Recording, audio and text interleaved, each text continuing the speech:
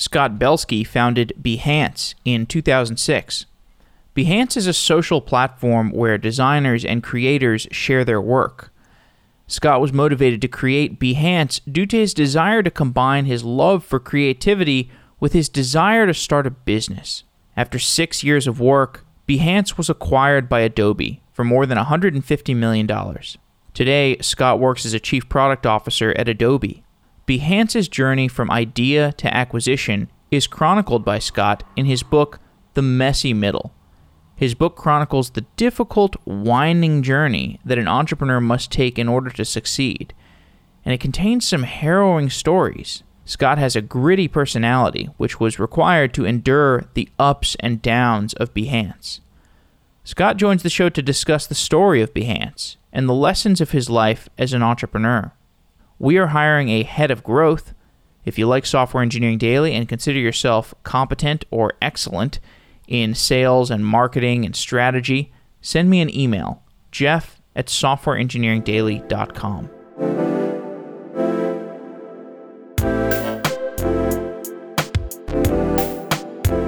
As a company grows, the software infrastructure becomes a large, complex distributed system. Without standardized applications or security policies, it can become difficult to oversee all the vulnerabilities that might exist across all of your physical machines, virtual machines, containers, and cloud services. ExtraHop is a cloud-native security company that detects threats across your hybrid infrastructure. ExtraHop has vulnerability detection running up and down your networking stack, from L2 to L7, and it helps you spot, investigate, and respond to anomalous behavior using more than 100 machine learning models. At extrahop.com/cloud, you can learn about how ExtraHop delivers cloud-native network detection and response. ExtraHop will help you find misconfigurations and blind spots in your infrastructure and stay in compliance. Understand your identity and access management payloads to look for credential harvesting and brute force attacks, and automate the security settings of your cloud provider integrations. Visit extrahop.com/cloud to find out how ExtraHop can help you secure your enterprise. Thank you to ExtraHop for being a sponsor of Software Engineering Daily, and if you want to check out ExtraHop and support the show, go to extrahop.com/cloud.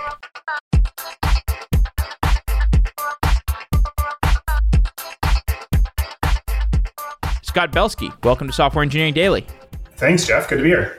Your book, The Messy Middle, is about making it through the middle of a project, and this book is partly a memoir, it's partly a strategy book. When you were writing The Messy Middle, how did you strike the right balance between those two formats? Well, I think that in order for people to really relate to information, stories always help. And I tried to capture as many stories from other founders that I had worked with, boards that I had been on, and issues and situations that I had gone through to make some of these insights come alive. The other thing I was trying to emulate with the book was the tendency among a lot of leaders that I know and have worked with to have quick 15-minute conversations with each other to just get some different perspective and some actionable advice when they're facing a particular challenge. That is how I feel like a lot of great leaders operate, because at the end of the day, they don't have time to spend all day thinking about something or read tons of books or they just have to make decisions. And those quick 10, 15-minute conversations are typically enriched with a piece of advice, a story to back it up, some practical and maybe counterintuitive tips to take with you. And I just wanted to have a journey guide for every leader of any bold project with hundreds of those. And that's what The Messy Middle became. You founded Behance. Describe the middle of Behance. Yeah, the middle of Behance was characteristically messy. Behance was bootstrapped for 5 years, venture-backed for 2 years. It started in 2006 or so. And so we went through 2008, which was a very difficult time in the economy. We had a few years where we had to rewrite our entire platform, re-architect things over and over again. There were a lot of periods of sideways motion in the journey of Behance. And in retrospect, made us into the team we needed to be, but at the time just felt like wasted energy. And the funny thing is that whenever anyone asks me about Behance, it's like, oh yeah, founded this company with this bold mission, organized the creative world, bootstrapped for 5 years, venture after 2 years, acquired by Adobe in 2012, then became this, then became that. And it's like in a few sentences, it seems like this pithy story, but it says nothing about the actual endurance and optimization that had to occur to keep us alive. Indeed. Speaking of endurance, you had to rebuild Behance's technology 3 times? Yeah. I always prescribe to this idea of hiring people based on their initiative as opposed to their experience.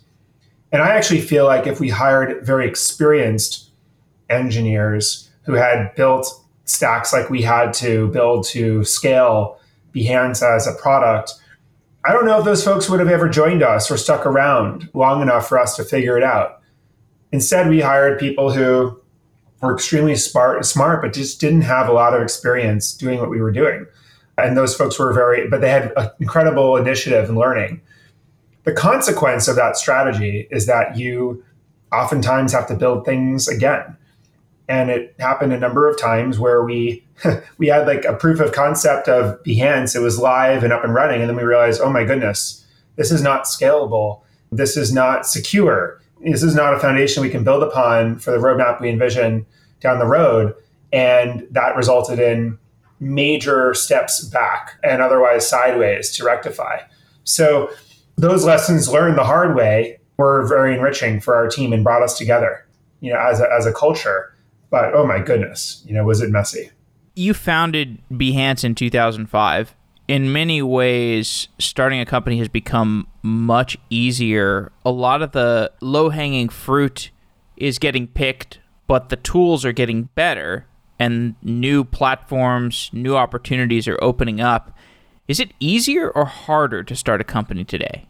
I think it's a lot easier to start a business today. A lot of the necessities of a business are now available for one low monthly fee as SaaS products. You no longer have the barriers to entry of having servers and having customer service products you have to build internally. And anything you would have had to build internally to get up and running before is essentially available as an API, and you can piece your business together.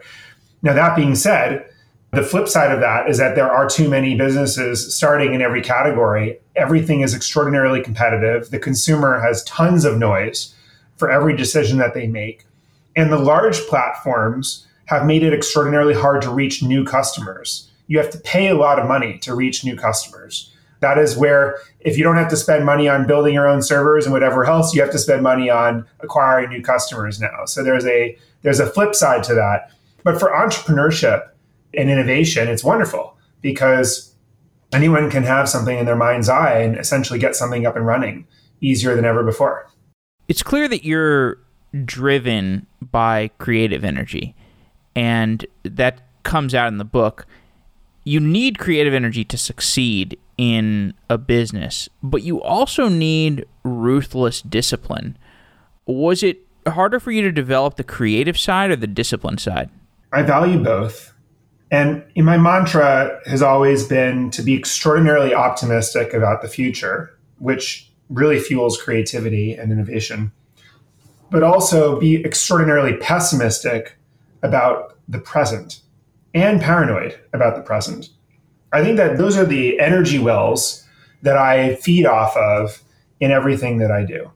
And every meeting I try to end with that tone. Oh my goodness, look at what we are positioned to do. Look how amazing this opportunity is. Look how great our ideas are. But also, whoa, like we are behind. We are not making enough progress. There are competitors at our heels. And I'm not sure, that we are executing the tasks fast enough to be able to pursue this opportunity. And I think that sort of message is what enables a team to do great things. Now, I think a lot of leaders are only one or the other, and I don't think that works. Entrepreneurship can be very fun and validating, and it's become easier, as you said, and for many people, this can be such a more gratifying path than toiling away at a job that they're unhappy with. But evangelism of entrepreneurship can backfire because sometimes people will respond negatively to that evangelism because it can be so discordant with how they are living their lives. What's the best way to evangelize entrepreneurship? Well, I like to boil things down, to primary elements when it comes to, words like entrepreneurship. What does it mean? It means having ideas and acting upon them. It means finding better ways of doing old things and also new things that people never knew they wanted to do. It means to me more than having a passion for a problem to solve. It means empathy with the people suffering the problem. And I do think that there's too much entrepreneurship for the sake of it. If you just want to be independent and have no constraints and no people you're responsible to, don't be an entrepreneur. Starting and leading a team is all about being responsible to your team, responsible to your customers, responsible to your board. I mean, you have more bosses than you may have ever had. It's not an individual sport either. So I think that's there's a misnomer of what entrepreneurship actually ends up meaning. I think that people need to just center themselves on the problem they're trying to solve and the empathy with those suffering. And then if this pursuit brings you to have to build something new as opposed to joining another team solving it, then that's a consequence of what has to happen. If I gave you 2 years today to build a successful business, you have 2 free extra years attached to your life, what would you start and what would the domain be? I think I'd probably challenge myself to do something very different and out of my comfort zone. Like, for example, build a toy company. I think that toys really had a hard time bridging the divide between the physical and the digital. They're either physical or digital. A lot of the old school physical toy companies don't get digital and vice versa. I also think that there's things that kids would benefit from, like being, connecting with others and social networking and everything else that inherently will not work in the tradition and the paradigm we think about them today, because no one wants their children's identity online. No one wants them to be sharing personal information about themselves with others. Sometimes I think, wow, could there be an entirely, different approach to a hybrid physical digital toy-like experience for kids, that could really enrich their development and be fun, do something that completely out of my zone. So I think to answer your question, 2 years, I would force myself to not do 2 more years of anything I've ever done before, but rather scratch another itch and try to empathize with a different type of customer.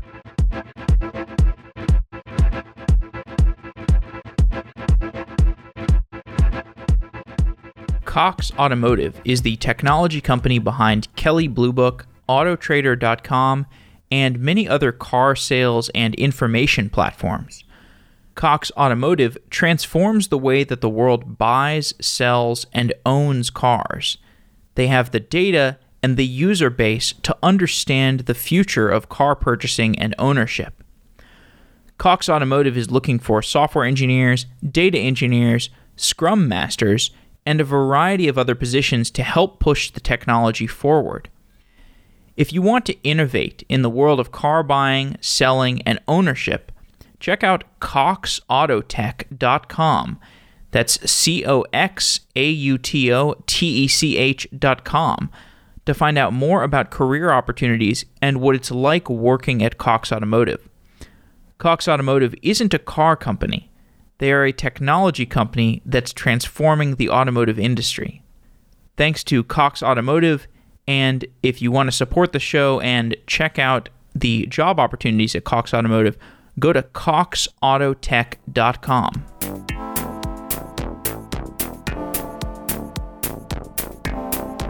You've seen Adobe make the shift to a modern SaaS company, and it reminds me of, there's an interview that we did with Intuit, and I think Intuit is kind of, I don't know the timeline actually of the two companies, I don't have it in front of me, but it seems like they're kind of in the same vintage, and that evolution was really interesting. What lessons have you taken away from seeing how Adobe has successfully matured into a SaaS company? Well, this has been another major journey that's been an honor to be a part of. It's amazing it's one thing to build a SaaS business, but to turn a business that was a perpetual downloaded software business or boxed software business into a real, true enterprise grade SaaS offering.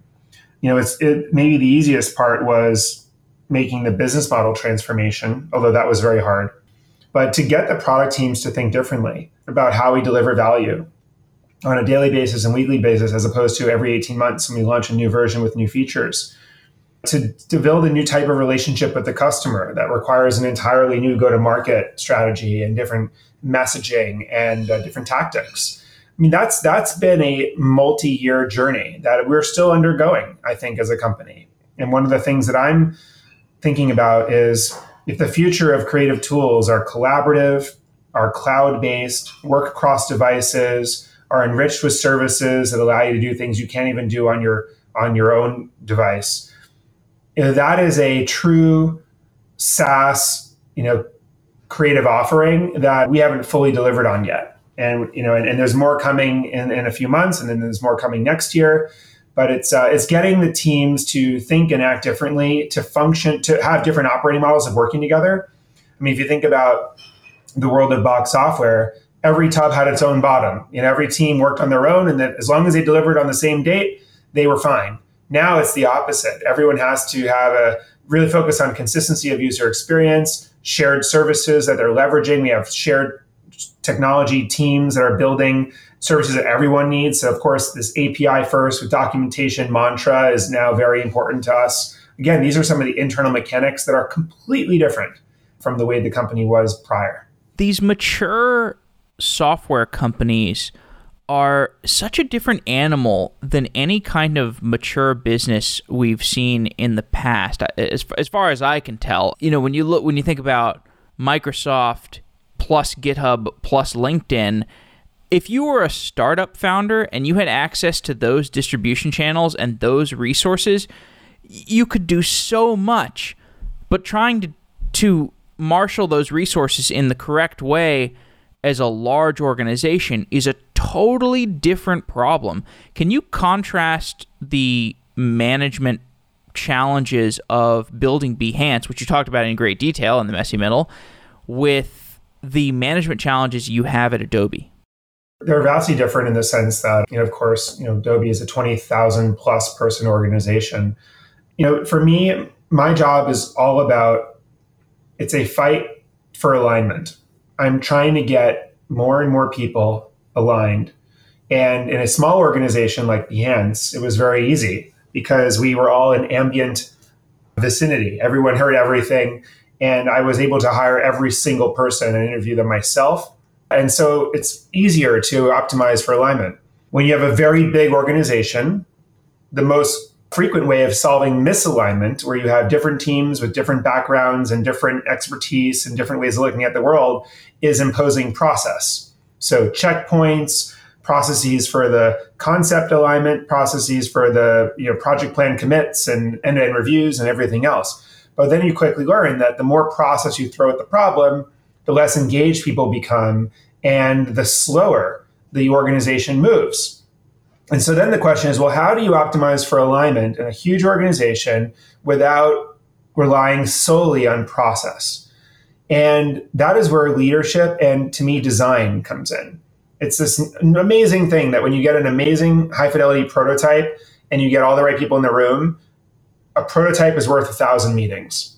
So one of the things I've done is I've empowered designers to really get up front and center in the product experience or the product building experience so that we can have those prototypes sooner to force alignment across all the right people way upstream. Another thing that I've done is I've spent a lot of time going around and trying to tell stories and articulate the vision for everyone.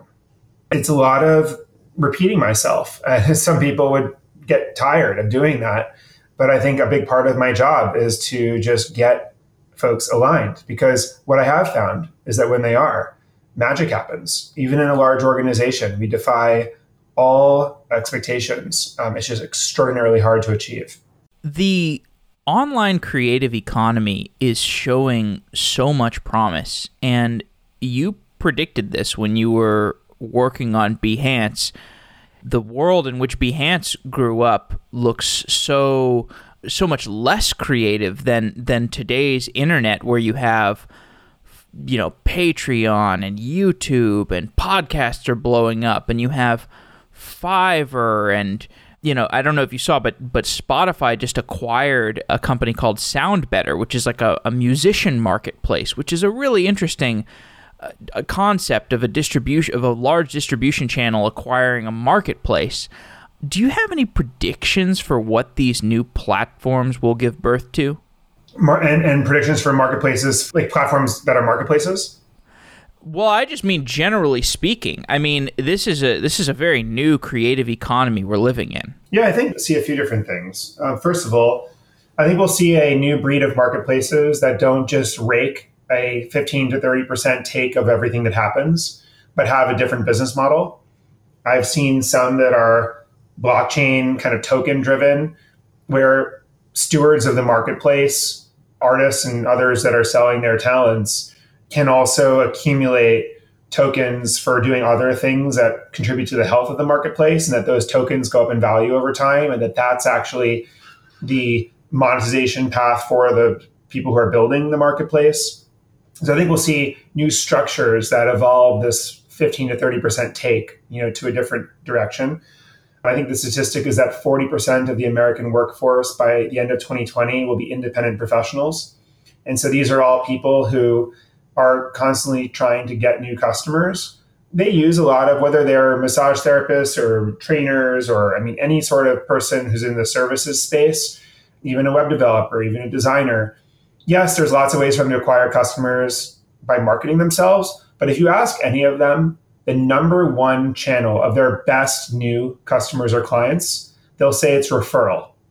And referral is very inefficient. It's all circumstantial. You have to be with the person or think of the right person to ask and get a referral at the right time to get to actually make magic there. And so I think that there will be also a new breed of platform that is driving referrals in new ways. And that's something that I've spent a lot of time thinking about. And I also think that we'll see platforms of labor evolve in such a way where they're not lowest common denominator, kind of letting the lowest bid win, but actually act as a form of price protection for talent. I think right now, if you go to Upwork or a lot of these others, what you'll find is that people from around the world are underbidding, projects, and then people typically end up getting what they're paying for. And you've seen this in extreme ways in spec work and crowdsourced design websites where people are paid nothing to do work, and they're only paid if the client uses the work. And that is just a really bad trend for everyone, because the work just gets crappier and people don't make a living. So I actually think we're going to see some higher end platforms for work emerge that are, that really allow people to have very successful, productive careers. Are there any tropes about incentive alignment that you disagree with? So, for example, when people talk about hiring contractors, that's often a trope that it's pretty dangerous to do in the early days of a startup because their incentives aren't necessarily aligned with yours.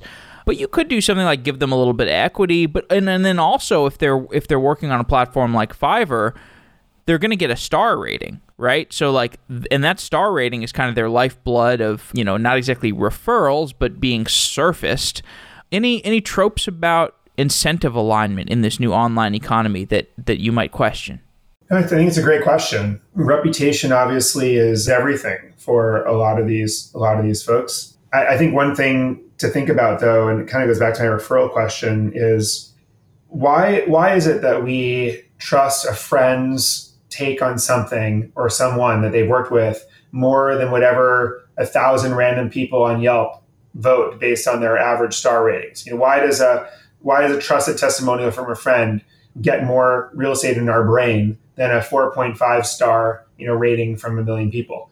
There's something about there's this very human tendency of ours to trust people we know.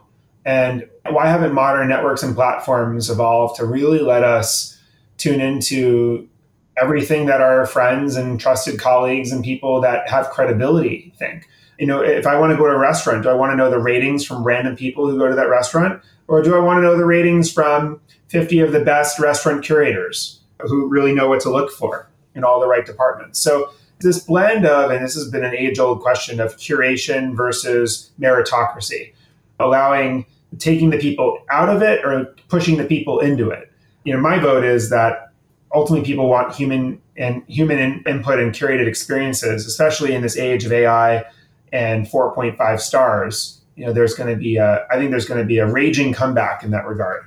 I was talking to somebody about this yesterday. She was telling me about an idea for turning blog posts into podcast, which is an idea that we've seen before. And as text to speech gets better, okay, we can have more of this, but I don't think people are actually looking for.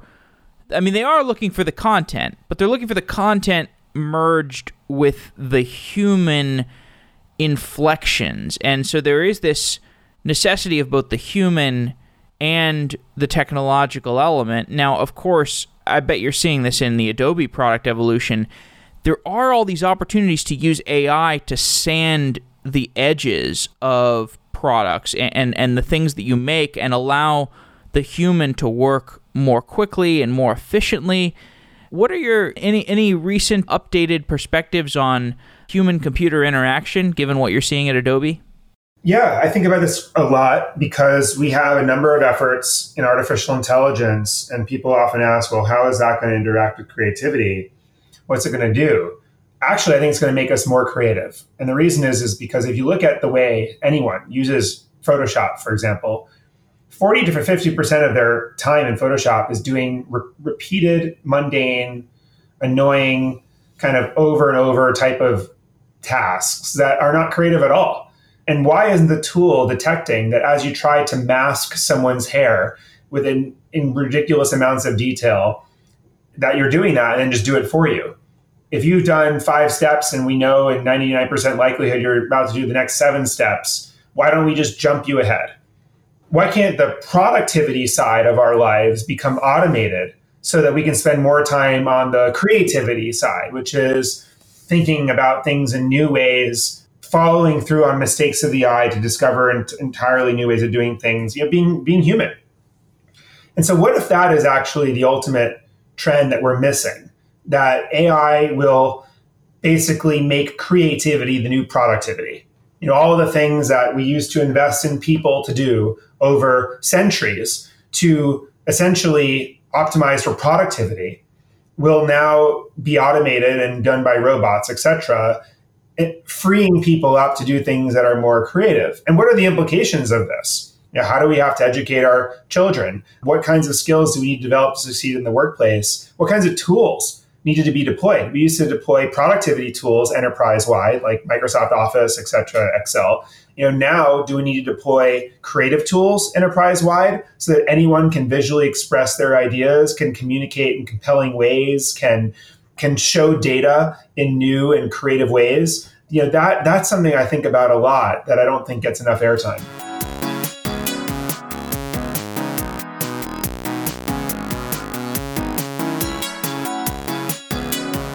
When you listen to Spotify, or read the New York Times, or order lunch on Grubhub, you get a pretty fantastic online experience. But that's not an easy thing to pull off, because behind the scenes, these businesses have to handle millions of visitors. They have to update their inventory or the latest news in an instant, and ward off the many scary security threats of the internet. So how do they do it? They use Fastly. Fastly is an edge cloud platform that powers today's best brands so that their websites and apps are faster, safer, and way more scalable. Whether you need to stream live events, handle Black Friday traffic, or simply provide a safe, reliable experience, Fastly can help. Take it for a spin and try it for free by visiting fastly.com/sedaily. Everybody needs a cloud platform to help you scale your company. Everybody needs a CDN. Check it out by visiting fastly.com/sedaily.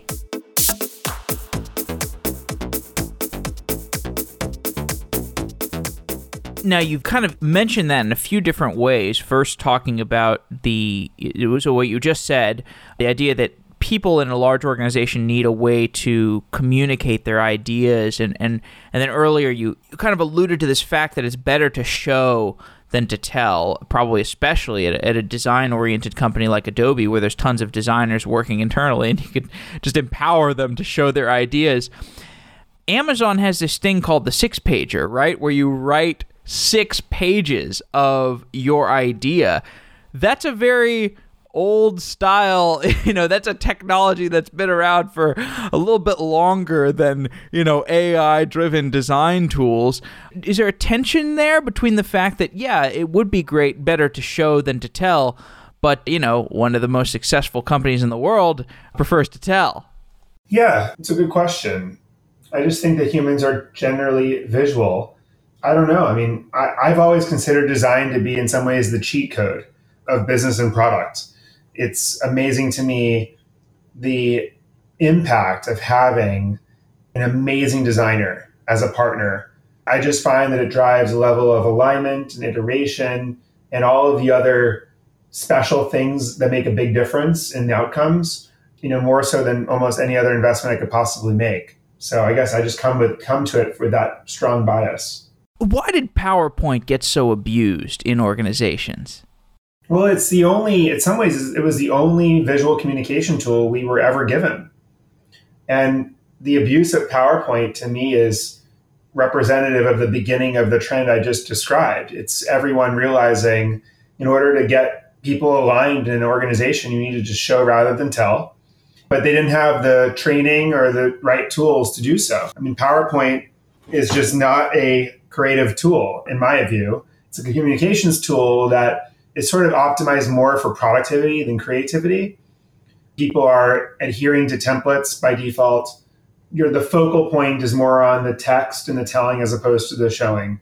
And also, it's not a tool that allows you to follow along and iterate over time around these ideas. I mean, every PowerPoint is essentially a static document, which is wild. I mean, think about any PowerPoint slide you see has information on it that is not only subject to change, but should change over the course of a project, whether they are the metrics or how we are compared to the KPIs we set out for ourselves, or what's the mission of the project and how that evolves, or what's the go-to-market strategy and how that evolves as we try and iterate.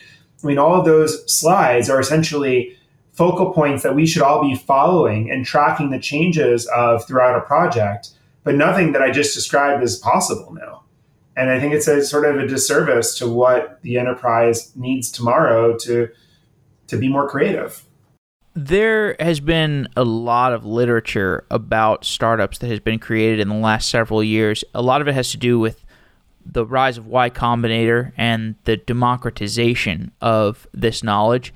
And you have your own take on a lot of these different kind of pieces of wisdom that have become commonly accepted practices in startups, and then you have your own completely fresh ideas in the messy middle. Is there anything from the world of contemporary startup wisdom that you disagree with? Oh, goodness. I mean, quite a bit of it, probably. But listen, these are, it's funny, I call these healthy tensions.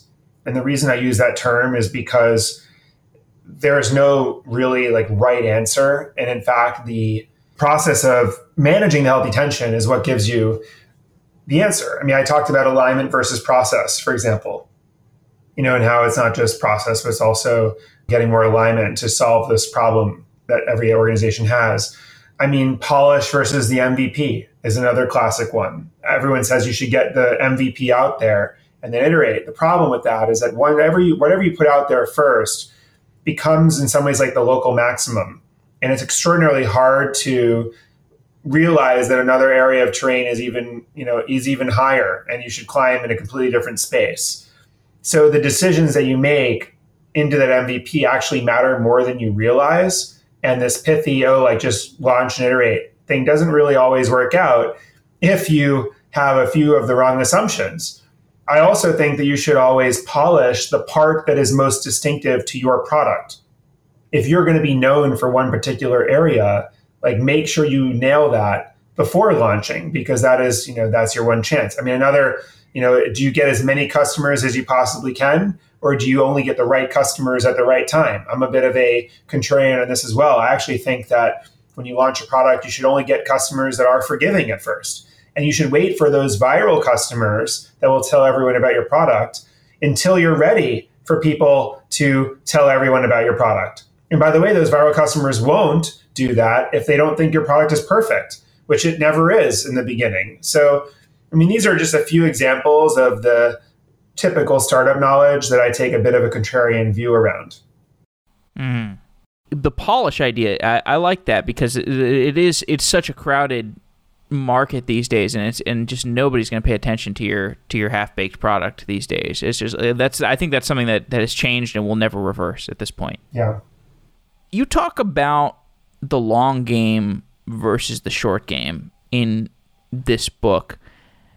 Can the long game and the short game be satisfied simultaneously at a given point in a business, or are they incompatible? Are you always trading off between the long game and the short game?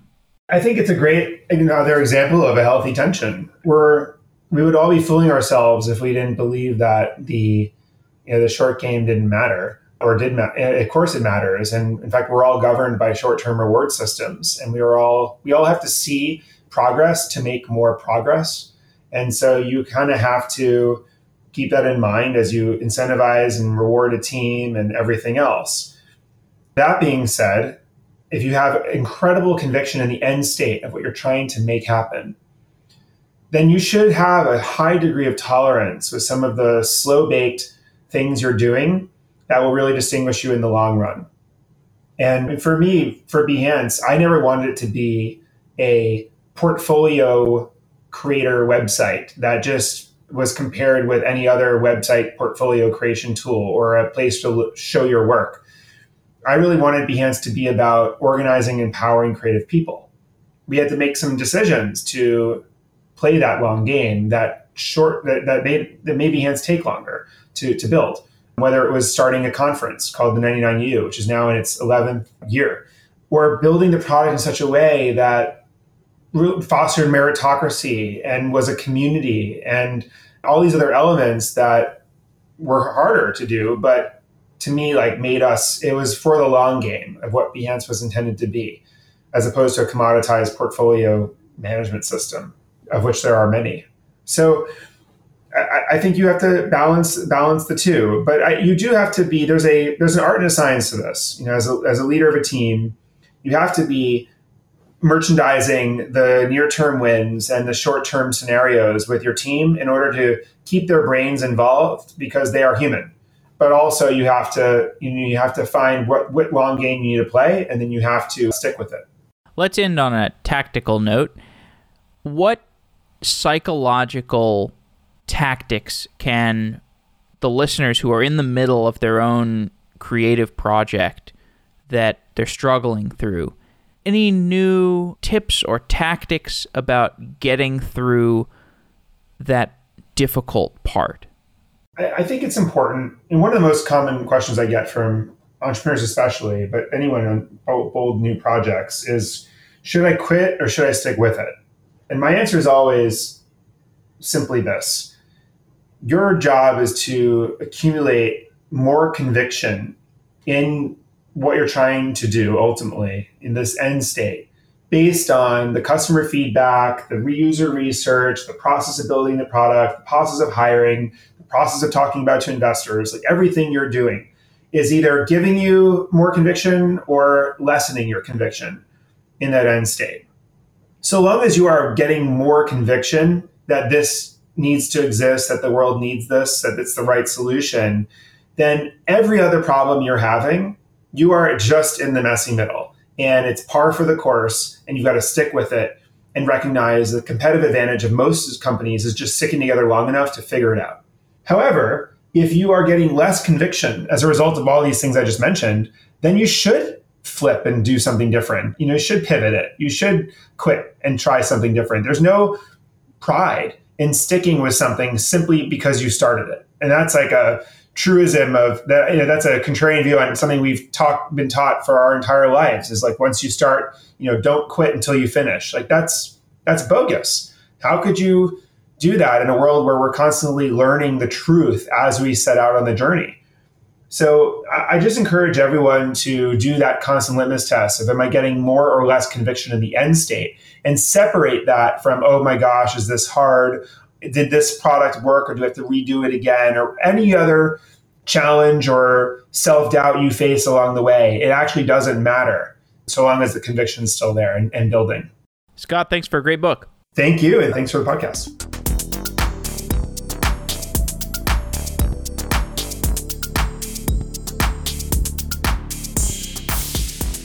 Find Collabs is a place to find collaborators for open source software. Find Collabs is a company that I started, and it's a place to build a team around your idea. It's a community of engineers and designers and project managers and creators. And on Find Collabs, you can post your project, you can integrate with GitHub, and you can work with other people.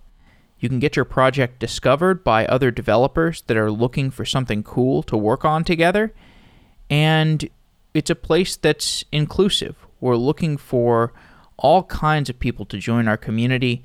And if you're a software engineer and you've got some open source projects that you're interested in finding collaborators for, we'd love to have you on Find Collabs. We have video chat, we have a trust-based review system, and it's a place where you can build your portfolio, you can build credibility, and I'm looking forward to growing the Find Collabs community and seeing your projects. If you have something cool to post, I'd love to see you on Find Collabs. That's FindCollabs.com. And if you're a new developer who's looking for a project to get started, you can also use Find Collabs to find new projects to check out and learn how to contribute to open source through Find Collabs.